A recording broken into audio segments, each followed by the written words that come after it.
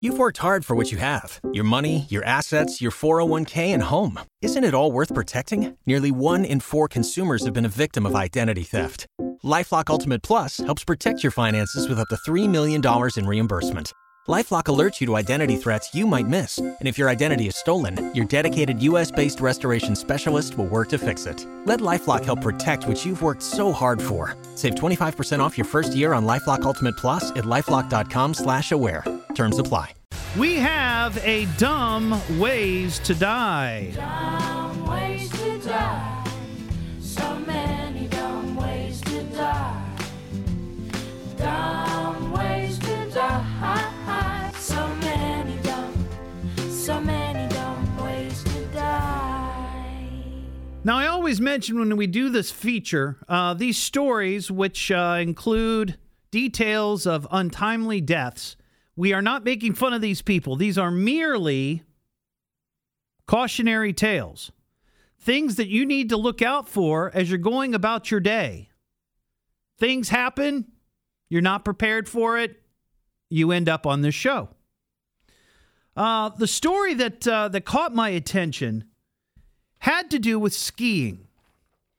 And it is, it is skiing season, though we haven't had a ton of snow. But I know that some of the ski places that make their own snow, they're doing a pretty good business. And this struck home to me because I was also involved in an incident like this many, many, many years ago at the Sugar Creek Ski Hill. Do you remember Sugar Creek Ski Hill in Bellbrook? I grew up in Beaver Creek, and we would go to Bellbrook to the Sugar Creek ski mountain. I guess it was really just in Sugar Creek, but that whole area, you know what I'm talking about. They've now developed it. I think there's houses on the side of the mountain or whatever that. It's not really a mountain, I guess. In Sugar Creek, it's a hill. But investigators in Vail, Colorado, say a New Jersey man was killed by his coat in a freak accident on a Colorado ski lift. Jason Varnish died of asphyxia after the 46-year-old man's coat had become tied up on the chairlift. Says the man somehow slipped through the chair on the chairlift and his coat got caught. The coat went around his head and neck, cutting off his airway. The seat also folded up instead of down to allow riders to sit. The accident happened at the Blue Sky Basin Ski Resort. That is crazy. And it's very dangerous. You know, you wouldn't think about it, going up a ski lift. But if you're inexperienced, and I don't know if this guy is inexperienced, I mean, that could happen to anybody. That could happen to a professional skier, I'm sure. If you've got, a string that's not tied up and you forget about it, or, it could happen. But I had never gone skiing before. And I went with a couple of friends who were pretty good skiers. And they had their own skis and they were, zipping around the mountain. I had never gone before. So I went, I took a lesson.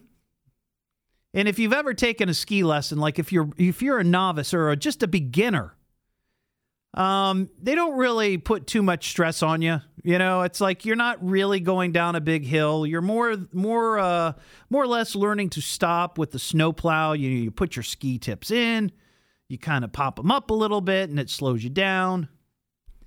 They don't give you a great deal of instruction, just some very basics. Most importantly, how to get up after you fall down, because you're going to fall down. So I took this class there at the ski hill.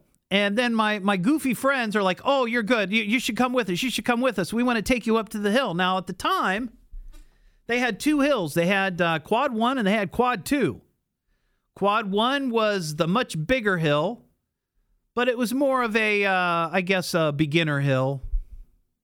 Not too difficult. Had some moguls, some hills, some bumps. But then Quad 2 was the one that was more, advanced. At least that's my recollection. So, first thing is first, we get in line to get on the ski lift. And nobody really gives me any instruction because they figure if you're getting in line, you know how to do this, right? So I get in line. I'm with my friend. We kind of scoot our way up, and I don't hit the lift right. It knocks me down, knocks me right into the snow.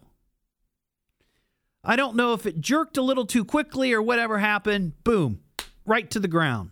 So they have to stop the lift, and I have to get up.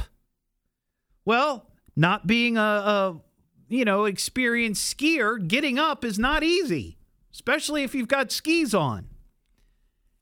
And these were the rental skis.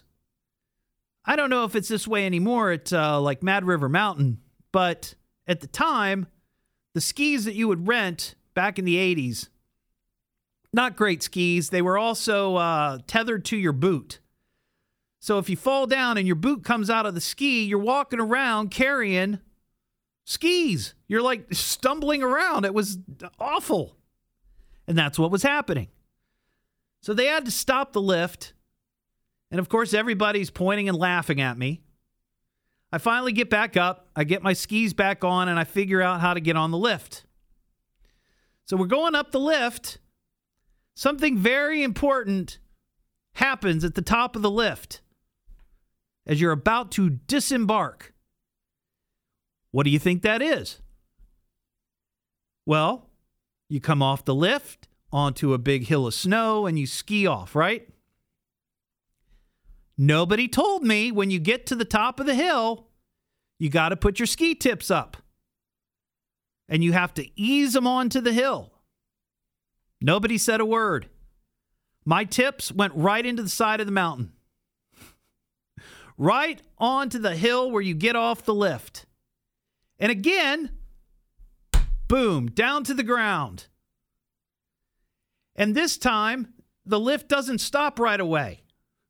There's still skiers coming off the lift and trying to avoid me on the ground. Skis disattached. And I'm trying to get up. That right there is another, I could have been killed twice. Like this poor guy in Colorado. Then finally, when I got my wits together and I got back up and I got the skis on, I went to the top of the hill, kind of right where you start. And I end up dropping a pole. And it goes down the hill. And at that point, a ski patrol person swoops up next to me and says, "Hey, I've been watching. You need some help." And I'm like, "Yeah. Can you just put me back on the lift and I'll ride down? I'm not going to do this. I'm going to kill myself." He's like, no, you can't do that. You can't ride down the lift. And he's probably right, because the lift has already tried to kill me twice. The last thing I need to do is get back on the lift and try to ride down, right? Because I'm going to have to get off at some point. So he's like, put your skis inside of my skis and grab me from behind like, you're bear hugging the guy. So we do that. We're going down the hill. And I'm hoping that he's just going to sort of be ski off to the side, out of the way. Almost like, can we just walk down? Can I just carry my skis down? No. Well, we're going down the hill and he starts doing like moves, like swerving back and forth. And he's going over bumps and he's going over moguls. And I'm holding on to this guy from behind. I'm hugging him. And the way I was hugging him, I was looking off to the right, and that's where the lift was. And everybody on the lift were pointing and laughing at me as I went down the hill on the, inside the skis of this ski patrol guy. Well, I finally got to the bottom of the hill, and I took the skis off. I went back to the lodge. I turned in my gear. I ordered myself a hot cocoa and sat by the fire and waited for my friends. And that was the last time I went skiing that winter. But I will tell you, something happened over the summer. I started thinking about that and thought, I could do this. I'm athletic. I can do this. I can learn it. So the next ski season, I went out there actually by myself and rented some skis, and I conquered it.